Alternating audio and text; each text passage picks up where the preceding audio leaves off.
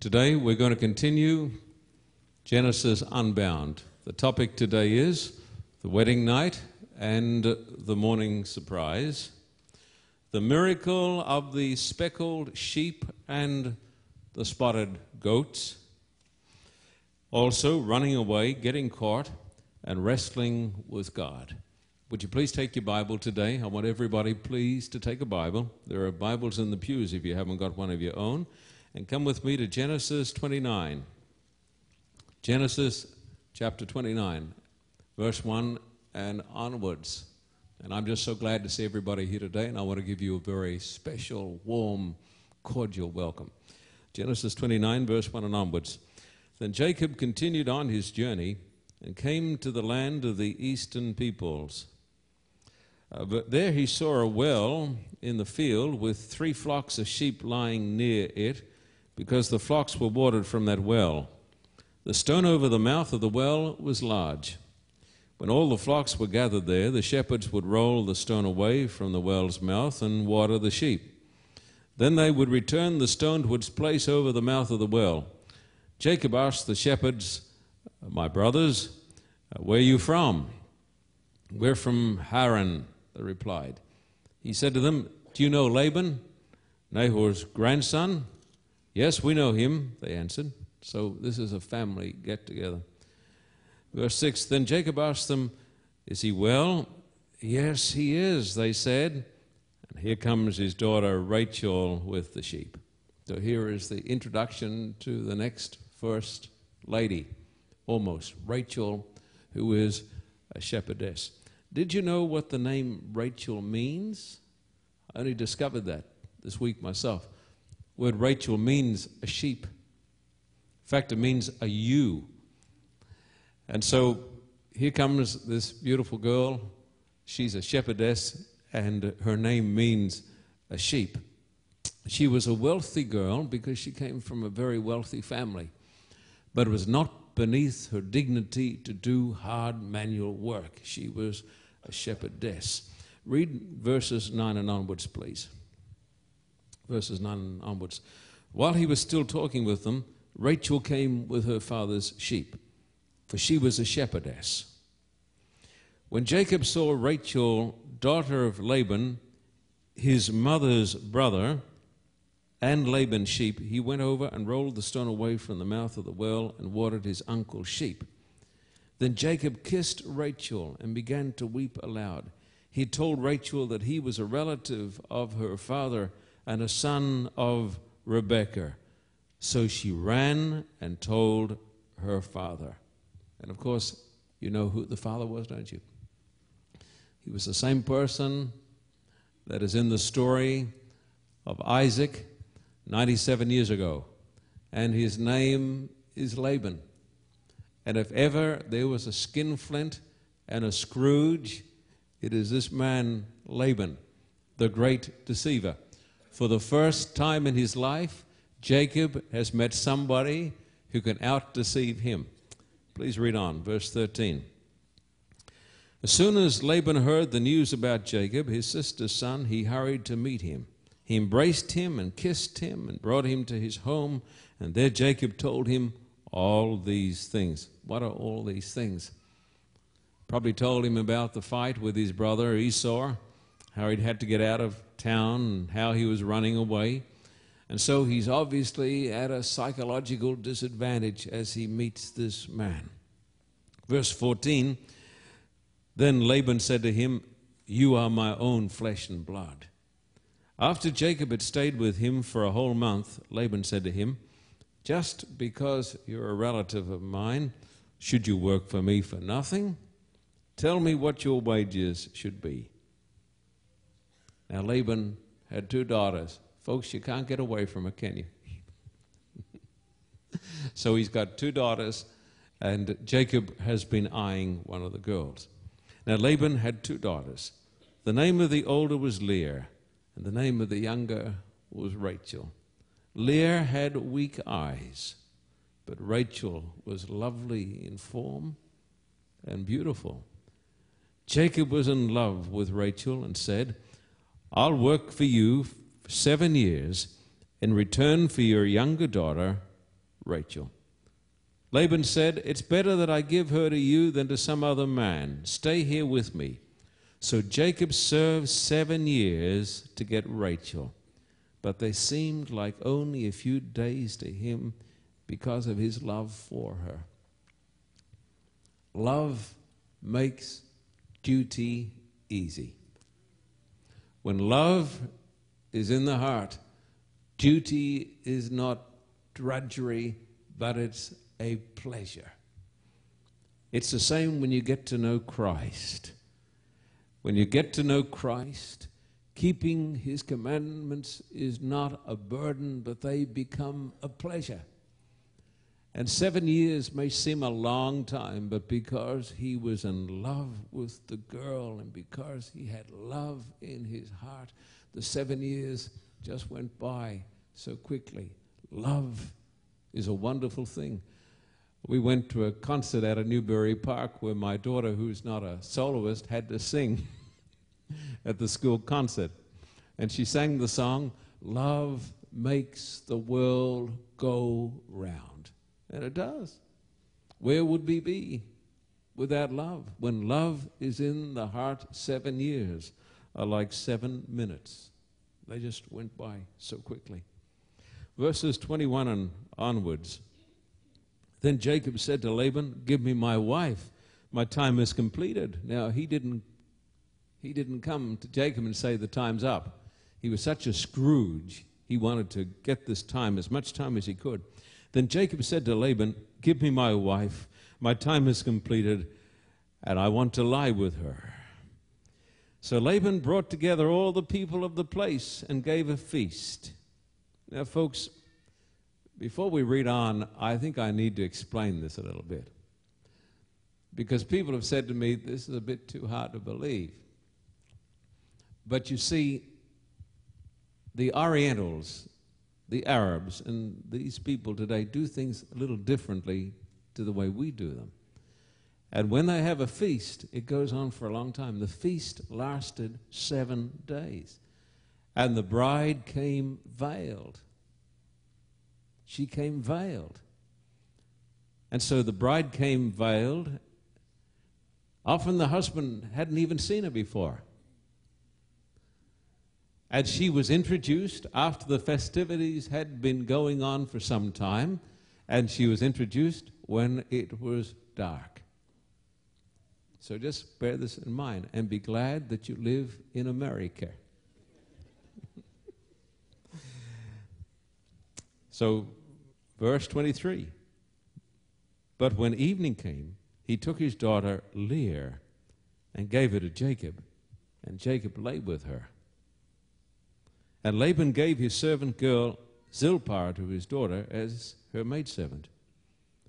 When morning came, there was Leah. So Jacob said to Laban, "What is this you've done to me? I served you for Rachel, didn't I? Why have you deceived me?" It's ironic, isn't it? That the man who had deceived his father is now deceived. The Bible has a saying about this.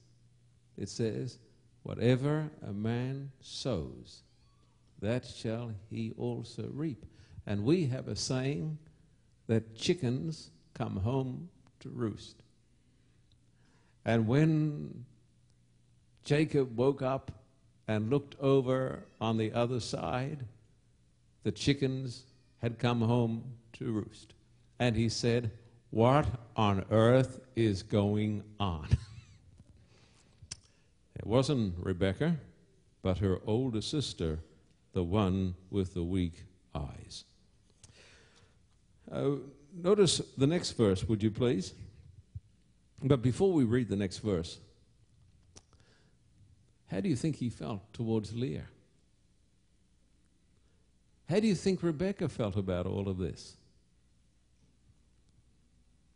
I'd imagine Rebecca was seething with jealousy.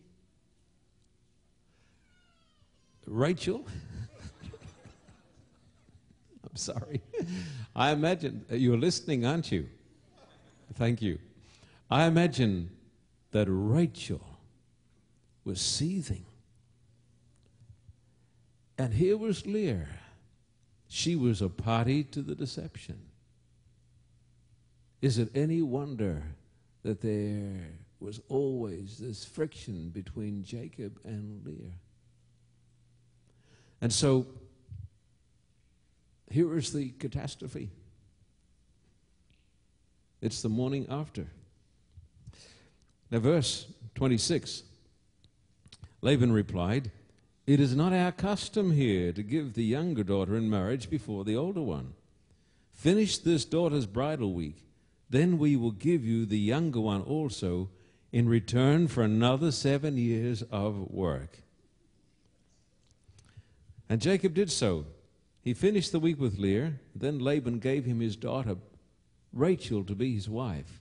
Laban gave his servant girl Bilhah to his daughter Rachel as her maidservant. Jacob lay with Rachel also, and he loved Rachel more than Leah. And he worked for Laban another 7 years. Now, when I read these verses, isn't it interesting how quiet the church is? People say to me, "What are these stories in the Bible for?" It's like turning on a soapy. Why are these stories in the Bible? Because the story doesn't gloss over human imperfections. The Bible is a very honest book, and it tells the story as it really is. If the Bible was written about you, what sort of story would you find in the Bible, my friend? You'd find a very, very honest story. Now, people ask the question because this raises a lot of theological, social problems. Here you've got, firstly, bigamy. And then when you read on a little bit further, it's not just bigamy, it's polygamy. Because he then takes the 2 servant girls. And people say, did the Mormons have it right?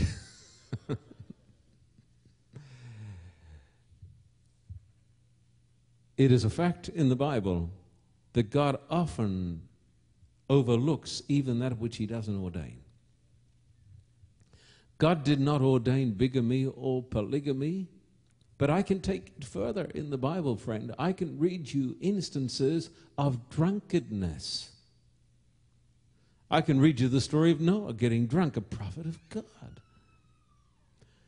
I can show you stories of slavery. There were even slaves in the days of Jesus. And Jesus never preached against slavery. Did you know that? Jesus didn't join the civil rights movement. I'm serious. But Jesus taught truths that did away with polygamy and slavery. Now, that's why I'm not a political activist. I believe a preacher's duty is to preach the Word of God, and this will take care of all the social problems. Now, these verses tell me something else. They tell me that God takes people where they are, in their blindness and their darkness and their sin, and in His mercy and His grace, God starts to lead them out of the darkness into the light of full obedience. So you can't use these verses, my friend, to defend polygamy or bigamy any more than you can read verses in the Bible that would condone. I should say you can't use these verses to condone bigamy or polygamy, just as you can't use verses in the Bible that will condone what apparently is drinking and drunkenness and slavery and lots of other abominable practices. So God takes people where they are and leads them gradually into the light. But 2 wives were a certain prescription for a family feud. Notice verse 31 and 32. When the Lord saw that Leah was not loved, he opened her womb, but Rachel was barren. Leah became pregnant and gave birth to a son. She named him Reuben, for she said, "It is because the Lord has seen my misery. Surely my husband will love me now." And the word Reuben, the name Reuben means see, a son. And so when this boy was born, she triumphantly said, "See, I have produced a son, and therefore my husband will love me. And this was just the very start. Verse 33, she conceived again. When she gave birth to a son, she said, because the Lord heard that I am not loved, he gave me this one too. So she named him Simeon, which means hearing. God has heard my prayers. Again she conceived, and when she gave birth to a son, she said, now at last my husband will become attached to me, because I borne him 3 sons. So she named him Levi, and Levi means attachment. She said, he will become attached to me, and he'll stay with me, and I'll be the number one wife in this relationship because I'm successful at having sons. And then you come down to the next verse. The next verse, verse 35, the Bible says she conceived again, and when she gave birth to a son, she said, this time I will praise the Lord. So she named him Judah. Then she stopped having children for the time being. The word Judah means the praised one. And these sons became the children of Israel. This is where it all started. And from the tribe of Judah came the Lord Jesus Christ, who was the one to be praised. Now look at chapter 30, would you please? Chapter 30. I'm not going to read all this chapter. Verses 1 and onwards. When Rachel saw that she was not bearing Jacob any children, she became jealous of her sister. So she said to Jacob, give me children or I'll die. Jacob became angry with her and said, am I in the place of God who has kept you from having children? Then she said, here is Bilhah, my maidservant. Sleep with her so that she can bear children for me, and that through her I too can build a family. So she gave him her servant Bilhah as a wife. Jacob slept with her, and she became pregnant and bore him a son. Then Rachel said, God has vindicated me. He has listened to my plea and given me a son. Because of this, she named him Dan. And Dan is like the word Daniel. It means justice. At last I've got justice. Verse 7, Rachel's servant Bilhah conceived again and bore Jacob a second son. Then Rachel said, I've had a great struggle with my sister. I've won. So she named him Naphtali. Naphtali means wrestling with God. And verse 9, when Leah saw that she'd stopped having children, she took her maidservant Zilpah and gave her to Jacob as a wife. Leah's servant Zilpah bore Jacob a son. Then Leah said, what good fortune. So she named him Gad, which means good fortune. I'm winning the battle. And the following verses, because I'm not going to read them all, being a person of discretion, the following verses talk about the birth of Asher, which means the happy one, and Issachar, which means a reward, and Zebulun, which means to dwell, because she said, because I born the son, my husband will dwell with me, and I will be the first wife. Would you please read verses 22 and onwards? Now, Rachel has been barren for 20 years, waiting for 20 years. Then God remembered Rachel. He sometimes seems to forget, doesn't he? Don't you think? God is not in a hurry. Now, I'm in a hurry, and you're in a hurry, but God has got a plan. And God is not on a time schedule. God is patient just as well. He's patient, don't you think? The Bible says, because God doesn't change, we are not consumed. God is patient. And so, verse 22, then God remembered Rachel. He listened to her and opened her womb. She became pregnant and gave birth to a son and said, God has taken away my disgrace. She named him Joseph and said, may the Lord add to me another son. And the word Joseph means he takes away. It means he takes away my reproach. You may say to me, why the struggle between these women? The worst thing, my friend, that could happen to an Oriental woman was to be barren. A barren woman was less than useless.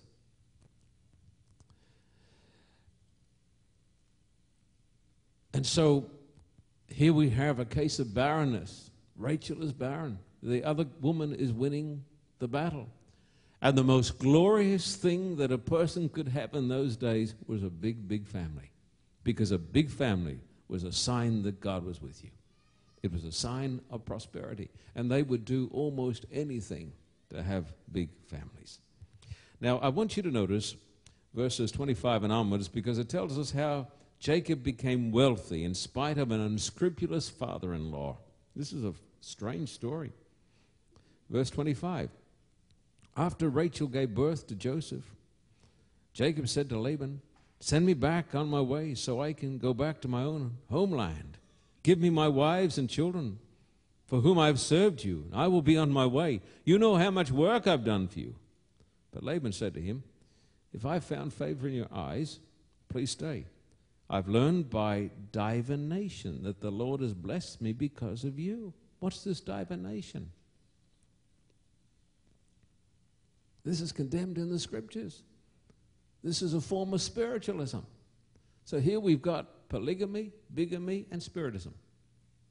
But remember, Laban is not one of the children of God. Laban is an idolater, but he's related to the children of God. And so he's worked out by divination that God is with this man. Verse 28. He added, "Name your wages, and I will pay them." Jacob said to him, "You know how I've worked for you and how your livestock is fed under my care. That little you had before I came has increased greatly, and the Lord has blessed you wherever I have been. But now, when may I do something for my own household?" "What shall I give you?" he asked. "Don't give me anything," Jacob replied. "But if you will do this one thing for me, I will go on tending your flocks and watching over them. Let me go through all your flocks today and remove from them every speckled or spotted sheep, every dark-colored lamb, and every spotted or speckled goat. They will be my wages. And my honesty will testify for me in the future. Whenever you check on the wages you paid me, any goat in my possession that is not speckled or spotted, or any lamb that is not dark-colored, will be considered stolen." "Agreed," said Laban. "Let it be as you have said." So Laban, the Scrooge in the story, says, "I have got a good deal." Now I'm going to tell you a little superstition that got here into the Bible. It's not taught in the Bible as truth. It's a superstition. Jacob believed, and others believed, that when the act of mating occurred, whatever the sheep or the goats were looking at was passed on to the offspring.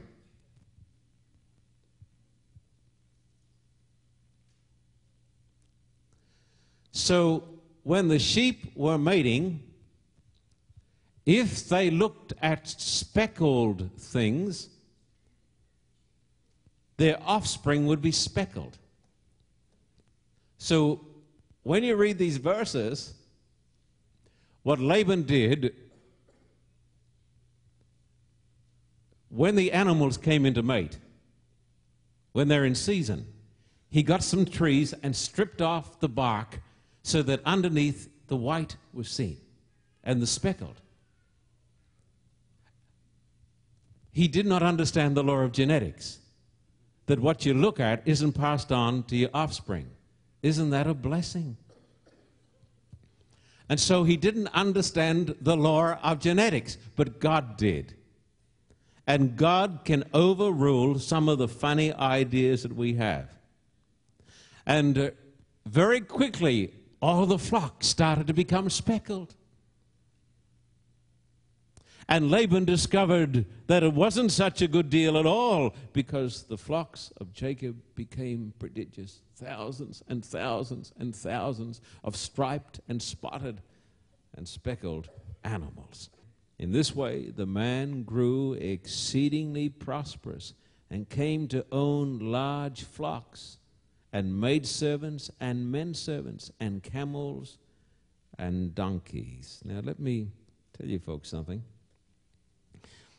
Jacob's prosperity did not happen because of his theory, but it happened because of the blessing of God. These verses, as I was reading them this week, brought a great thought to my mind. Even when people are working against you, like Laban, scheming, doing all sorts of rotten things behind your back, the blessing of God will overcome the plans of the enemy. There is a text in the Bible that says, the blessing of God makes rich. We live in a scheming world, do we not? I turned on CNN, I think it was yesterday. They were discussing what's going on in Washington. They had a bunch of lawyers there talking. And it was assumed that everybody is a liar in Washington.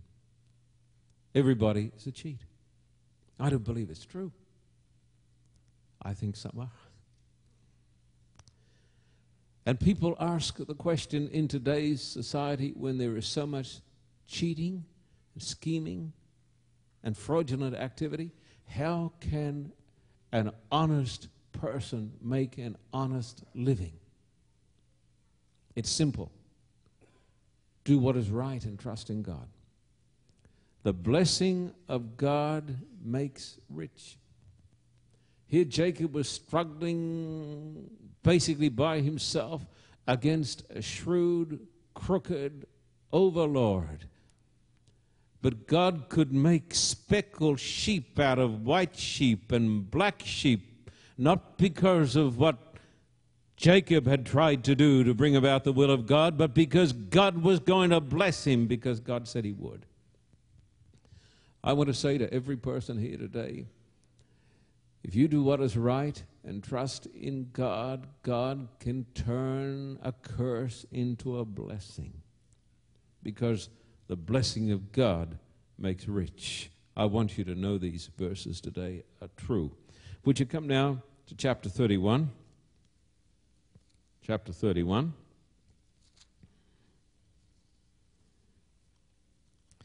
And this is where he says, I've had enough.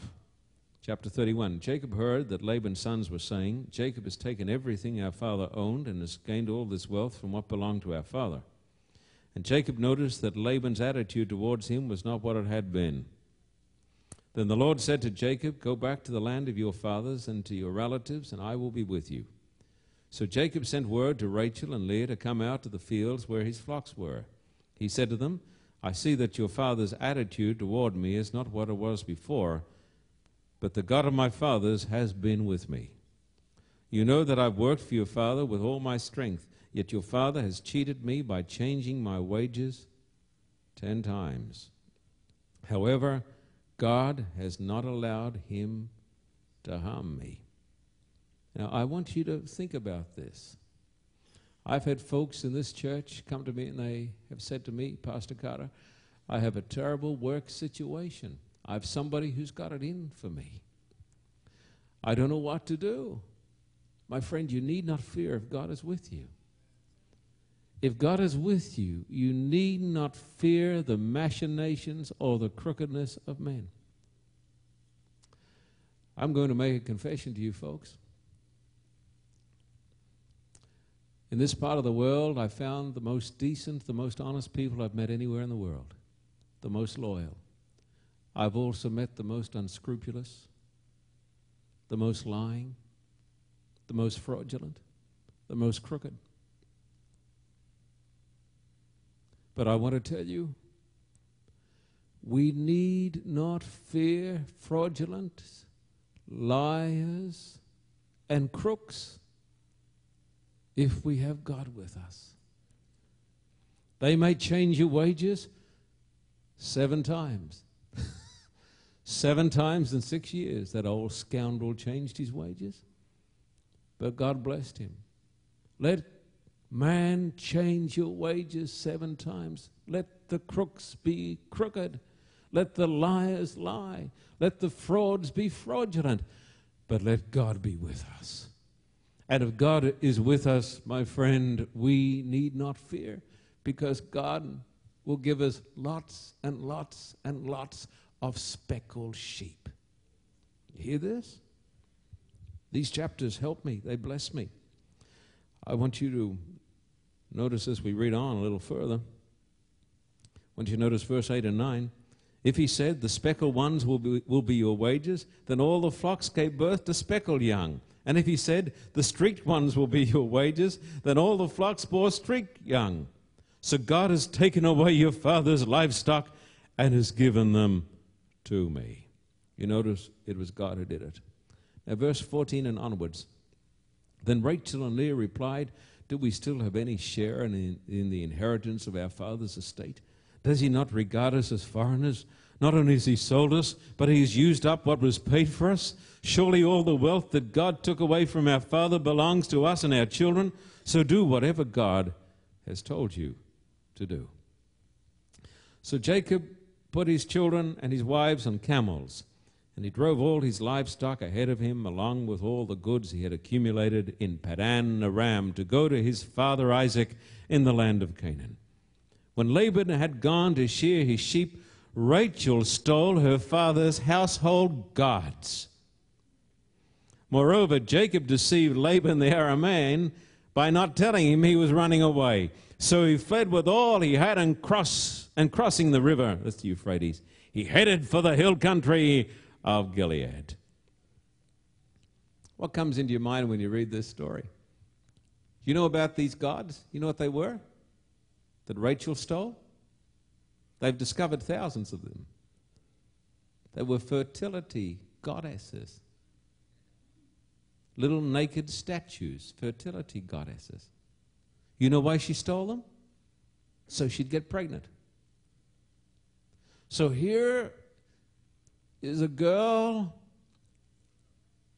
the mother of Joseph, stealing, and old Jacob hasn't got over the old sin of deceit. Now people say to me, why is this in the Bible?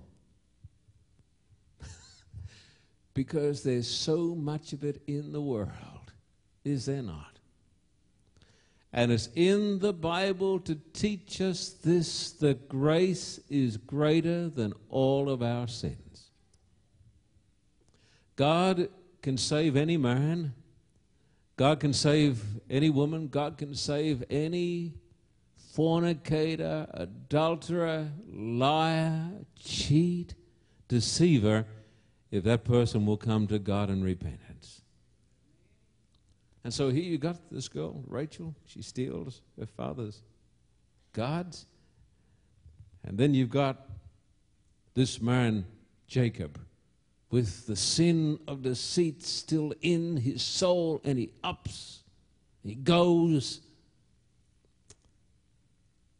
But God isn't finished with him yet. That's the good thing. I noticed a bumper sticker the other day, and you've seen it, everybody's seen it. It says, God isn't finished with me yet. When I read these stories, and Beverly said it to me last night, she said it gives us hope. The greatest truth in the Bible, you know what the greatest truth in the Bible is? Is the love of God, that God puts up with us. God puts up with us. You may say, well, I'm a great person. God even puts up with that. He's a God of love. And when you read the Bible, you read stories of amazing mercy.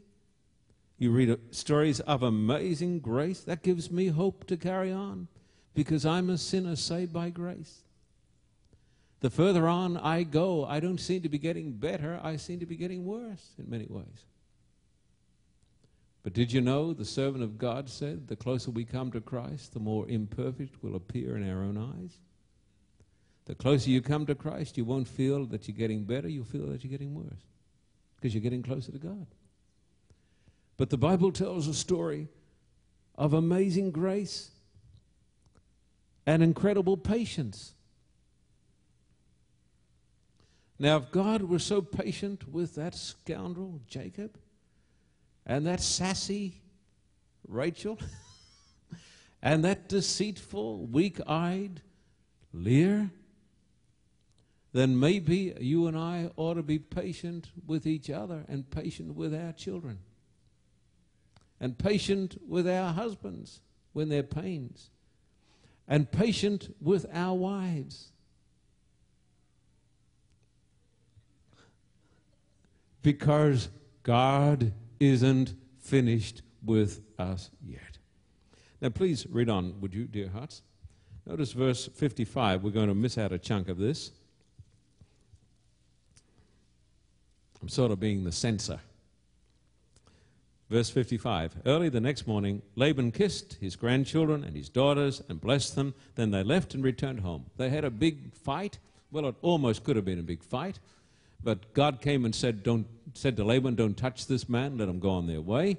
And there was a reconciliation, and they kissed, and they say goodbye. And with this verse, you never read of Laban again. That chapter of 20 years, hard labor, was now closed. And a new chapter in the life of Jacob and his family is about to begin. And perhaps it's the most significant of all. Notice chapter 32, the chapter on struggling with God. Chapter 32, verse 1. Jacob also went on his way, and the angels of God met him. When Jacob saw them, he said, this is the camp of God. So he named that place Mahanaim. Mahanaim. Do you believe in angels? I believe in angels. Who are these angels? What are they? Are they people? Yes, they're people, but they're not human beings. But they're supernatural beings. Often they have visited this earth. They've been described by the term, the young man. When the angel was there in the tomb of Jesus, he's described as a young man, bright, shining, full of glory, full of power, full of strength, and full of wisdom. And so as Jacob and his family go on the way, going home after 20 years, the angels of God go with them. I believe that when you're doing the will of God, you can have the presence of angels. If God calls you today to go and work in some awful area of Los Angeles, you can go there with confidence and know that the angels of God will be with you if you're doing the will of God. That's the beauty of it. So the angels of God go with him. Now notice verses 3 and onwards. Jacob sent messages ahead of him to his brother Esau in the land of Seir, the country of Edom. He instructed them, this is what you are to say to my master Esau. Your servant, Jacob says, I've been staying with Laban and have remained there till now. I've cattle and donkeys, sheep and goats, men servants and maidservants.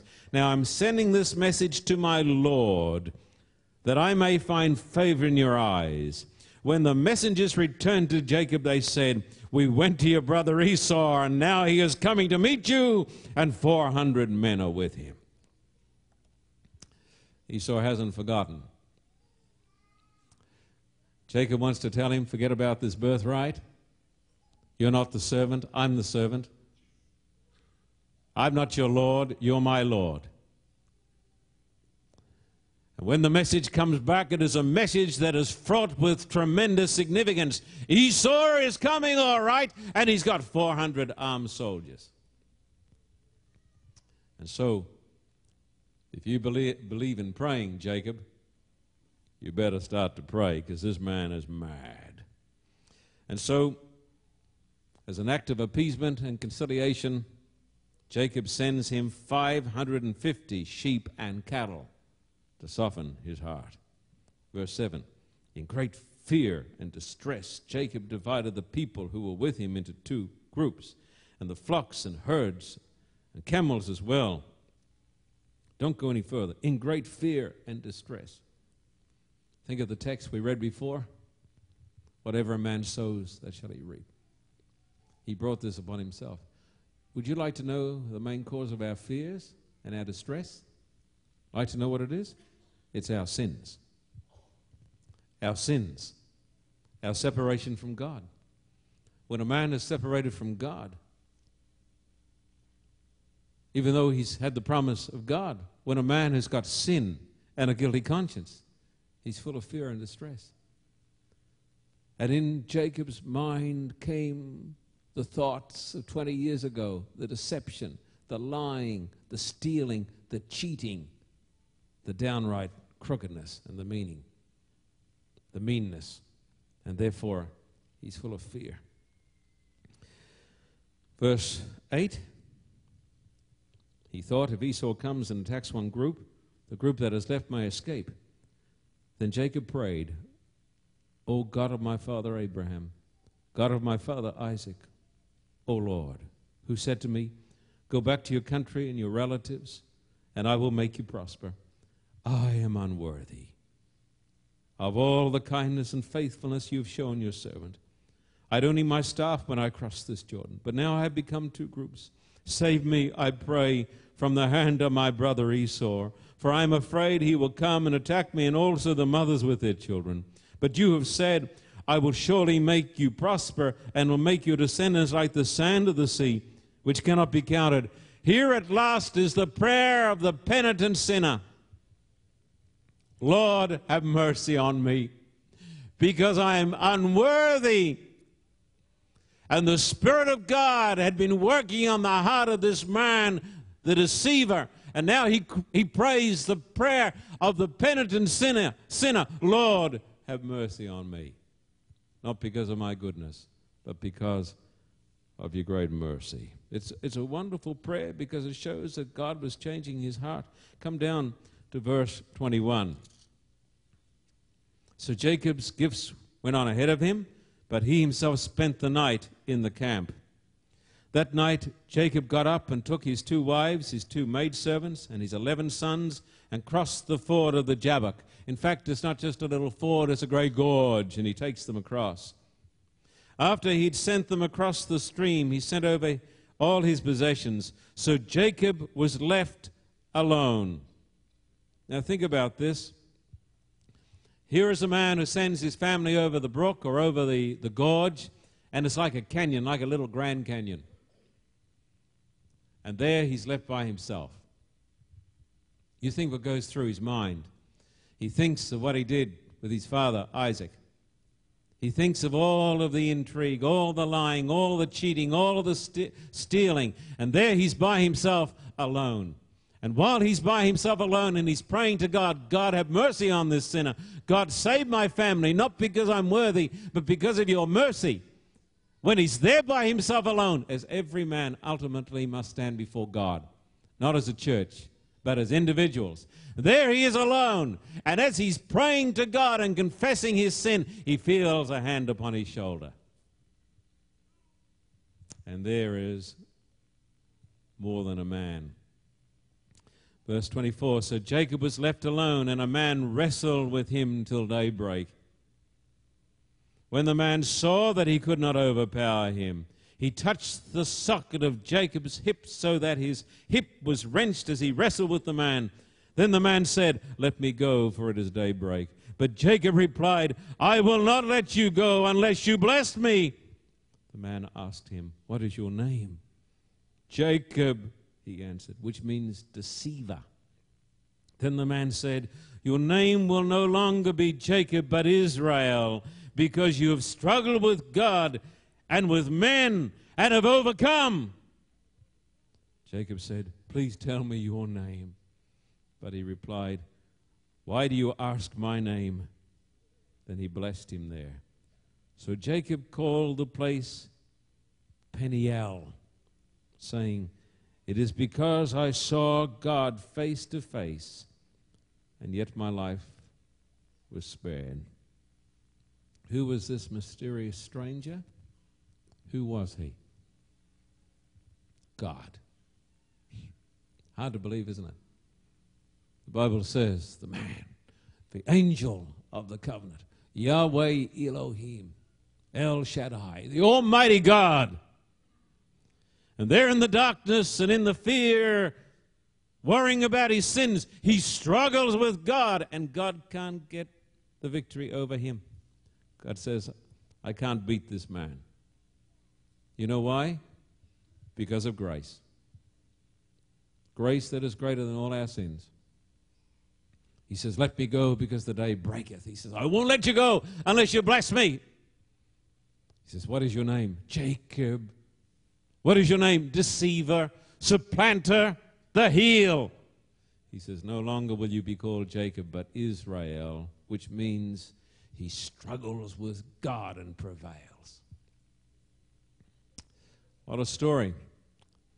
And so he names the place Peniel. El, of course, means God.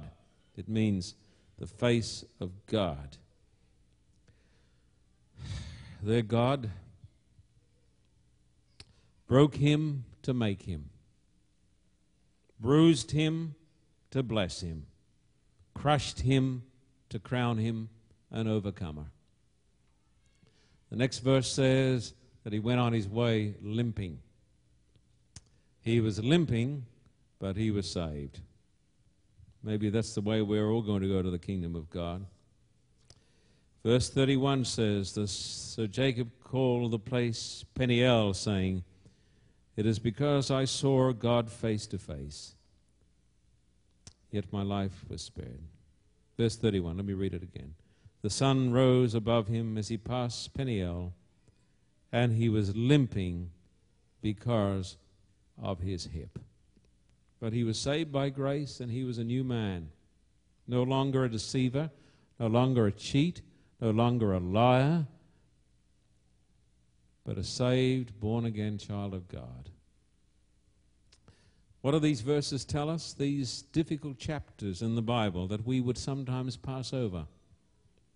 It tells us that God works with imperfect people because that's all he's got. God is very patient, so don't despair. There is grace for the penitent, grace that is greater than all of our sins. These chapters tell us that our sins are the main cause for our fears. There is a price to pay in consequences. And we may hide from every person, but we can't hide from God. And prosperity is the gift of God. He can take ordinary sheep and make them speckled. He can make you prosperous, even when Laban has changed your wages 7 times. And these chapters teach, these last verses particularly teach, that he who wrestles with God and holds on through the pain will be an overcomer, an Israelite indeed. My message to you is hold on through all the pain, and let this place be for you a Peniel, the face of God. Kneel down, we'll have prayer together.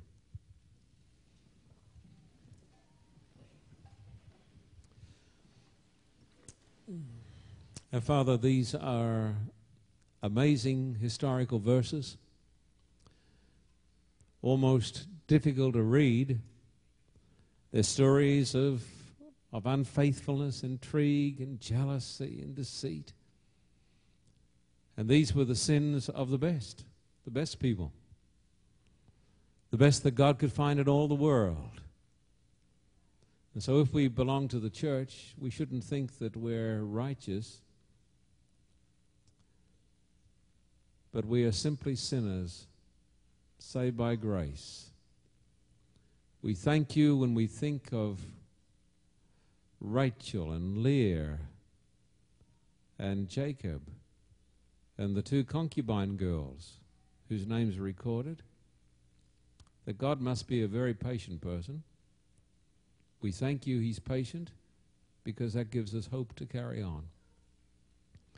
When we think of that old Scrooge, Laban, who changed Jacob's wages 7 times, we can see, though, how God outwitted him. And in spite of Jacob's attempts to outwit Laban, in spite of all of that, God outwitted them both. And God blessed in spite of great adversity. Help us to realize that the blessing of God makes rich. And then we think of Jacob, this man who's come to the end of his tether. He's tried everything, but finally he finds God. And he struggles with God. And even God is powerless in his confrontation with a man who asks for mercy.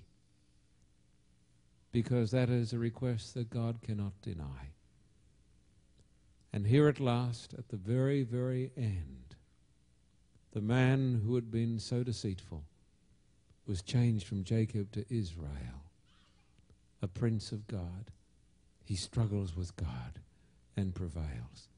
He struggles through the pain. He holds on. He prevails. Give us the spirit of this man to struggle with God and to hold on through the pain until we hear the words, your name is changed. From henceforth you will be called Israel. May that be the name of every person here today. May these words sink down into our hearts. We worship you, bless you, thank you, and praise you. In Jesus' name, amen.